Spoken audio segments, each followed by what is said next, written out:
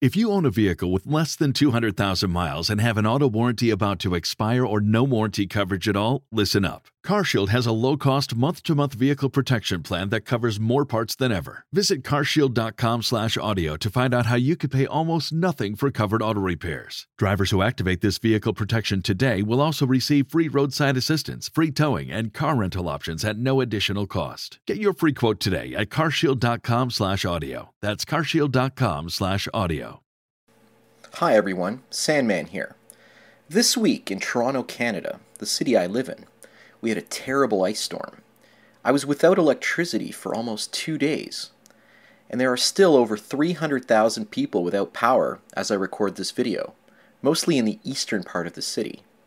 The trees all over town became frozen from freezing rain, and many of them came crashing down due to the ice covering them, and subsequently took out thousands of electric wires across town.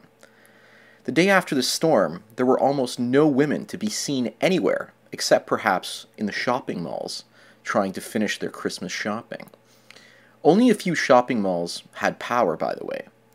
Everywhere I looked, I could see men out and about, shoveling snow, cleaning ice off their car windows, and cleaning fallen branches off the road. But where were the women? With no power, they were inside by candlelight, like they had once done in centuries past. For the first time in years, all those useless candles and candle holders that women stash everywhere around the house had a purpose. And there were many cold, shivering women gathering around them. The only woman I managed to find outside in the freezing cold was this ice-covered mermaid statue.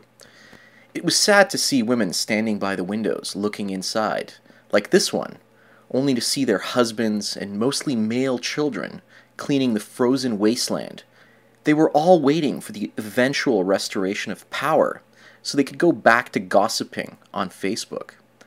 Notice how the woman in this window felt shame when I took this video and decided to hide from my prying eyes. I explored my neighborhood a little bit more on Sunday and saw only boys skating around on this outdoor hockey rink. Usually it's a mix of boys and girls, but without the electricity, the building providing heat and hot chocolate wasn't functioning, and this was the effect. There were no women to be seen anywhere. The day after the power went out, there were no women anywhere on my street. They couldn't make their presence known to anyone in the outside world. They couldn't turn on the lights to their giant mansions to show off to the neighbors across the street. There weren't even the usual ladies that I saw on a regular basis walking their dogs. I spent most of the day driving around enjoying the Christmas season and only saw women in cars on the major roads. With the electric grid gone and weather approaching minus 10 to 20 degrees Celsius or 14 to minus 4 degrees Fahrenheit, all public spaces became effectively male space because women couldn't deal with the plummeting temperatures. There were other guys out and about with great smiles, taking pictures of downed tree branches. Some men brought out chainsaws and started cleaning the roads by cutting fallen trees away. Luckily for me, I have a generator, and it provided enough power for everything except the oven. I have portable propane lights and stoves just in case my generator and gas lines into the house went down as well. The only thing I didn't have was the internet, which I need to communicate with mostly my female clientele. So I got to enjoy the day off without women badgering me at home or work or whatever you call it. I work as a freelance photographer, videographer / web designer, so I'm constantly being bombarded by women demanding I finish work for them immediately. They don't have the common courtesy to understand that they are just one of dozens of my clients. And I've learned to charge per hour instead of per job because after many jobs, they become satisfied only to return a few days later and demand free changes to the work that I've already done. When I tell them it's per hour, they bitch and complain and demand that I charge them a flat fee. That's going to be the topic of another one of my video blogs in the future called Working with Women. Anyways, in the future, I hope that we have a real and severe prolonged energy crisis because I know it will force women to depend on men. Since most women will probably be single thanks to feminism, men will be able to charge independent women whatever it takes to provide the necessities of life, and women will gladly pay it, because if they don't, they'll have to suffer through hard times, and many of them don't understand the idea of delayed gratification. They will probably spend all of their money on the basics of survival and won't have any money left over for much else. And since men will be providing the basics to them, men will be the ones that have the surplus wealth to spend on the few consumer items available for purchase.